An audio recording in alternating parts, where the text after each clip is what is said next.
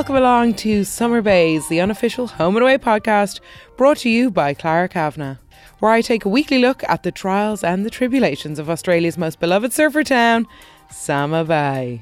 Each week I do a deep dive into the week's events and discuss dilemmas our characters usually find themselves in, like who the hell is this mystery witness? And who the hell is this mystery witness? Get ready to feel closer each day to home and away. Before I get started, I just want to preface that this is a no spoiler podcast.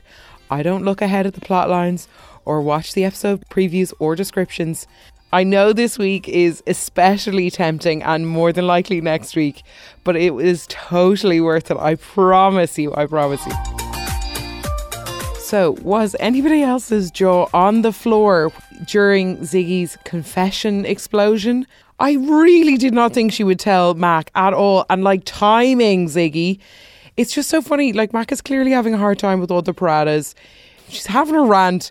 She can't believe that she's in this big mess. Ziggy clearly doesn't care about that and just unleashes all this information. And it's not just that, yes, she used to date Colby. She's very close to Bella.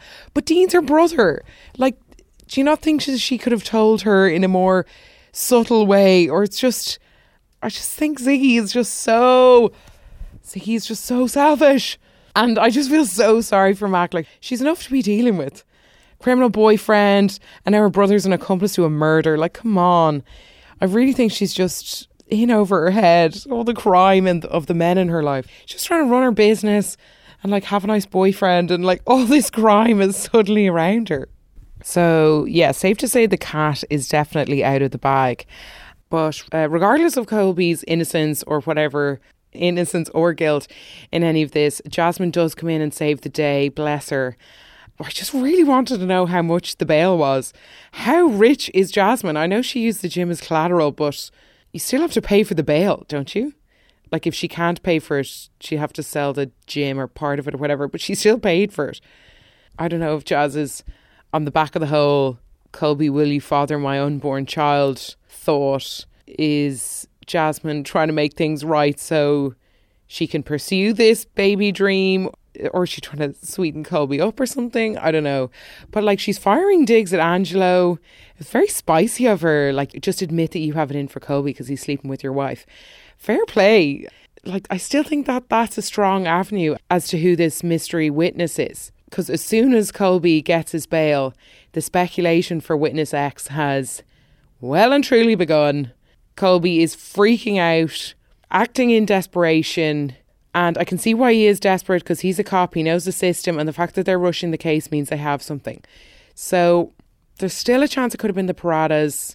Chelsea seems to have been written off, but then there's Taylor. So when Angelo is helping her pack the boot of her car and they have a bit of a spat, but he says everything is a result of what you've done.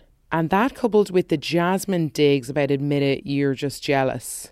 Then also coupled with the fact that Bella's well, maybe you were using Taylor, maybe she was just using you as well. And then coupled with when Mac is giving her all this attitude, being why haven't you just left? Nobody wants you, are you happy now, kind of thing. And she says that she has to stay. Witness list has to stay. Interesting. A lot to think about there. And then I suppose it's Ziggy or Mac. But I kind of feel Mac found out a little bit too late. She found out after Colby was arrested. Sidebar, she did a fabulous slap to Dean on the face. I feel her reflecting how bad it is to Dean kind of shows the severity. I think this has all become very desensitized and normalized for most viewers. So when a new character finds out, you're oh yeah, this is actually really bad. Because I really want Colby to get away with it, but I don't know if that's looking. But there's still hope. My money is all on the jealous rage of Angelo. I don't know if I'm being... Ooh, but we'll see how that goes. But when Colby attacks Ziggy on the beach, I don't know, I don't think it was her. And I did actually think it was her for a good while. So that scratches her off the list. But it's so nice. It was lovely how protective Dean was over her and how sorry he was. And saying oh, you're too good for any of this. Little does he know Z's involved in the stashing of a drug van. But anyway, I'm sure he might find that out soon. But now that the witness list has been suppressed, it's going to be a little bit longer before we find out who did it. And within the inner circle of Dean and Willow and Bella, like, it might be one of them, but at the same time, like, imagine if it was Bella. I kind of almost don't really want to think about who did it because I want my surprise to be on the day. If that makes sense.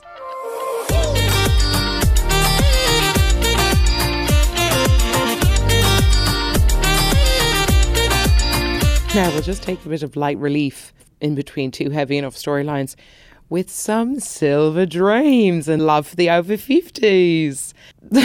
So, Roo and Owen. So, Roo just really acts like a stubborn old child, doesn't she? And I know she didn't know what to say, but I'm really glad that Owen gave her a load of guff about disappearing, because it's so much worse than not knowing what to say.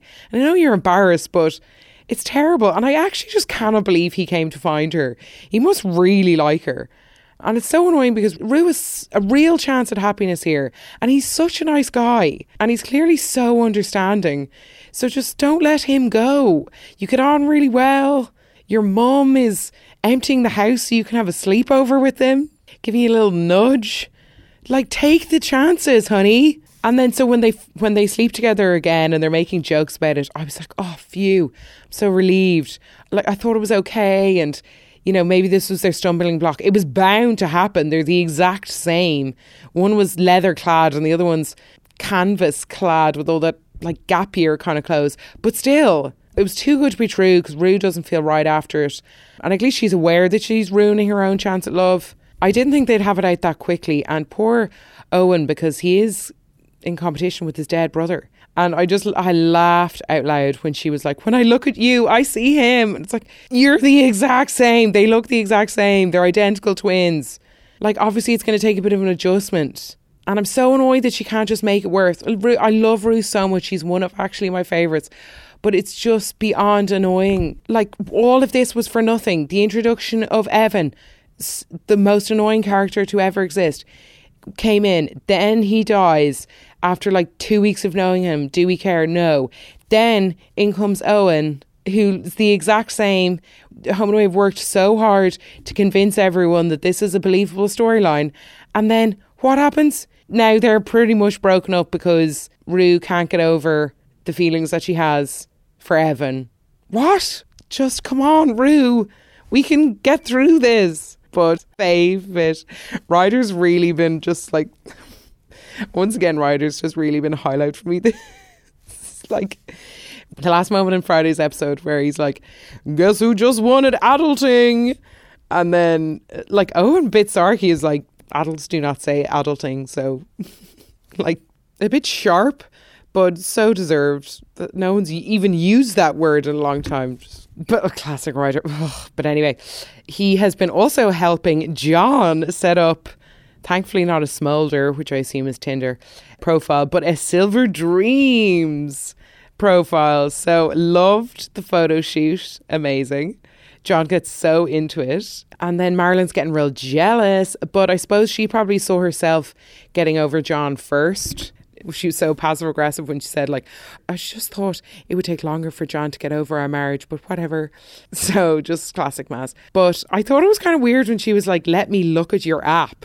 I feel like Irene wouldn't be going through his Smolder page. Like, why would Marilyn, your ex-wife? That really crossed the line. But I wonder, will John get any dates out of it? Because he is being like a very good community man, like helping Leah and Justin. He's comforting Nick. Like, he's doing lots of nice things, but I kind of feel like he's somebody who needs a woman to look after him, as old worldy as that is to say. But I kind of feel like John's of that ilk, and I don't want him to be lonely. I get really sad, and I don't like when people get annoyed by him. I want someone who thinks he's great, because he is annoying, but he is great to have around.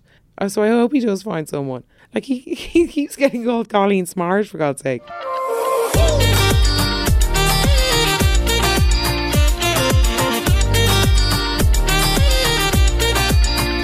Now on to the Paratas and more of Mac's men woes. So Ari has really gelled back into his criminal past a little too easily. Like his grumpy man persona has kind of gone down the toilet along with his morals. And I know he's just being like a good brother to Tane. Or, well, he's like, oh, I don't like your choices, but you are my brother and like I have to help you. And I suppose that's the honourable thing to do. But he's kind of just like very accepting. And if I was Mac, I was like, okay, this guy is quite used to being on the wrong side of the law. You just seen quite a different side to him. But anyway, that's for poor Mac to worry about. Because she's just too posh for this lifestyle. Like she's offering her Porsche to calm down the drug dealers.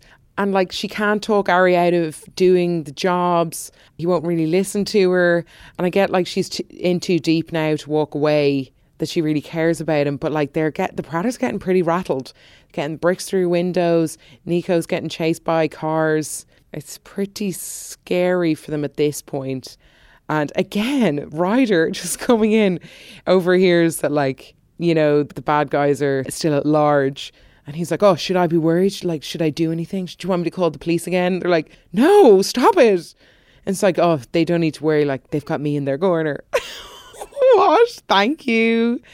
Thank you, Ryder. We are forever indebted to your toughness. Thank you. But the poor Paratas is so naive in thinking that this swan song job in the city was their slate wiped clean. And now I think, unfortunately, Leon and his boys, Paul and the lads, have got them under their thumb now. I don't really know what the future holds. Like they'll probably get caught or someone will get injured or something. Like it's only going to go one way. And like, I just don't know, will they ever be able to escape their criminal past? Like, is it even possible? Like, no wonder Nick, I was really wondering why Nick was getting so upset as to why he was like not included in anything. And because it just brings back so many bad memories of his dad dying. So no wonder his head's in a tiz. But Ari has so much to lose. Like, okay, if he gets in any way caught, he's back in prison, like really quickly. And when Mac gets really upset on the couch, when he starts talking about prison, she's definitely crying over you potentially going to prison and her brother. So, but I know she obviously didn't tell Ari about Dean, impressive again. But it's definitely, I don't understand why Ari wouldn't have gone, oh yeah, I don't want you to get upset about me potentially going to prison, because if I get caught, that's exactly where I'm headed straight to. So maybe someone will pull the, like, I wonder will Mac get, I shouldn't speculate, but like, I wonder will Mac just get so sick of all these criminals around her, pull the plug, pull a rider, I should say, and call the cops. I don't know. But Summer Bay loves a brother trio and who loves to drug deal. That's all I can say.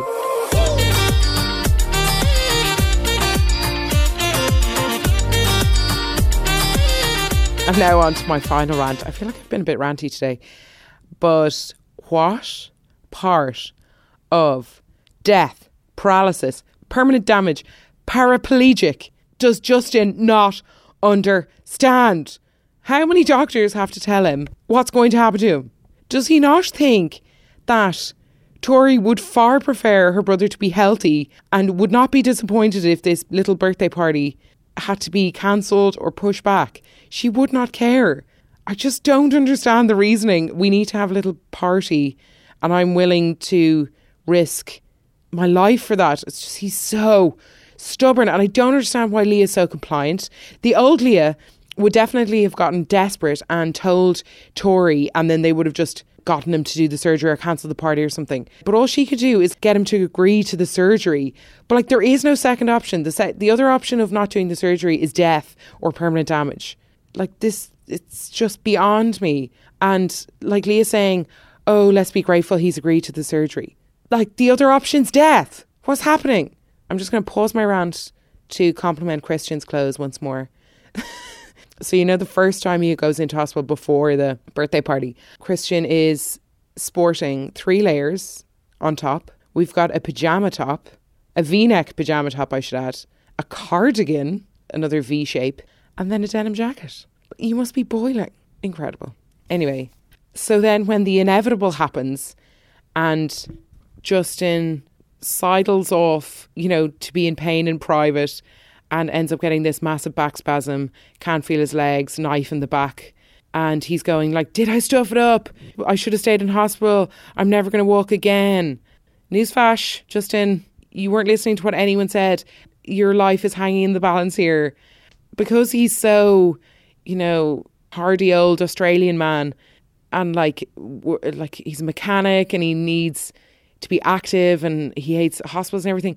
Like, if someone uses the P word, the paralysed word, the paraplegic word, the permanent damage word, would you not be like, okay, this means I will never be able to walk again or do anything again. I'm going to sit in a chair for the rest of my life.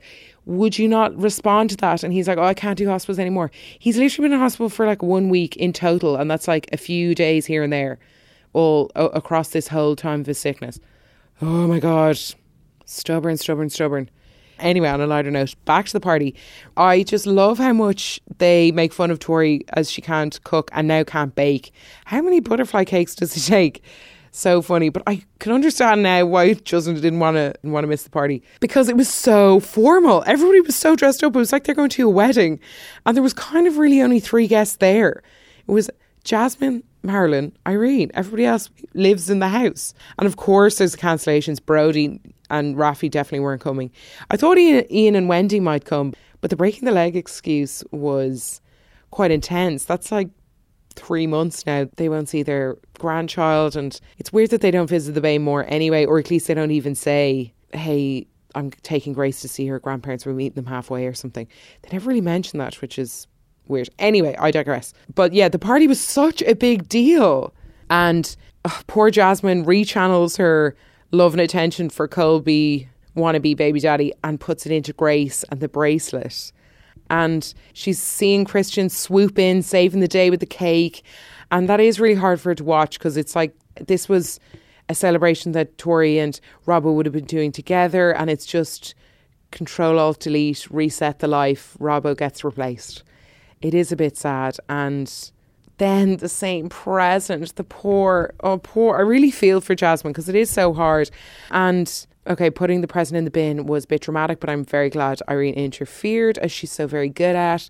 But then Tori, thankfully, kind of redeems herself. Like, because I don't really think Tori realises what she's saying, and like she can be very insensitive to Jasmine at times. But the speech really redeemed it, mentioning everyone, especially Mason and Robbo.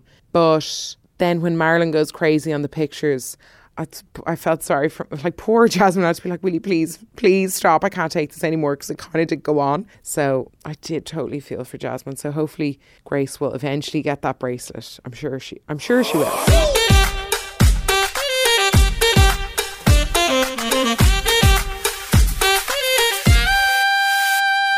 Well, that about wraps it up for me this week. I have a big feeling next week is going to be very, very good.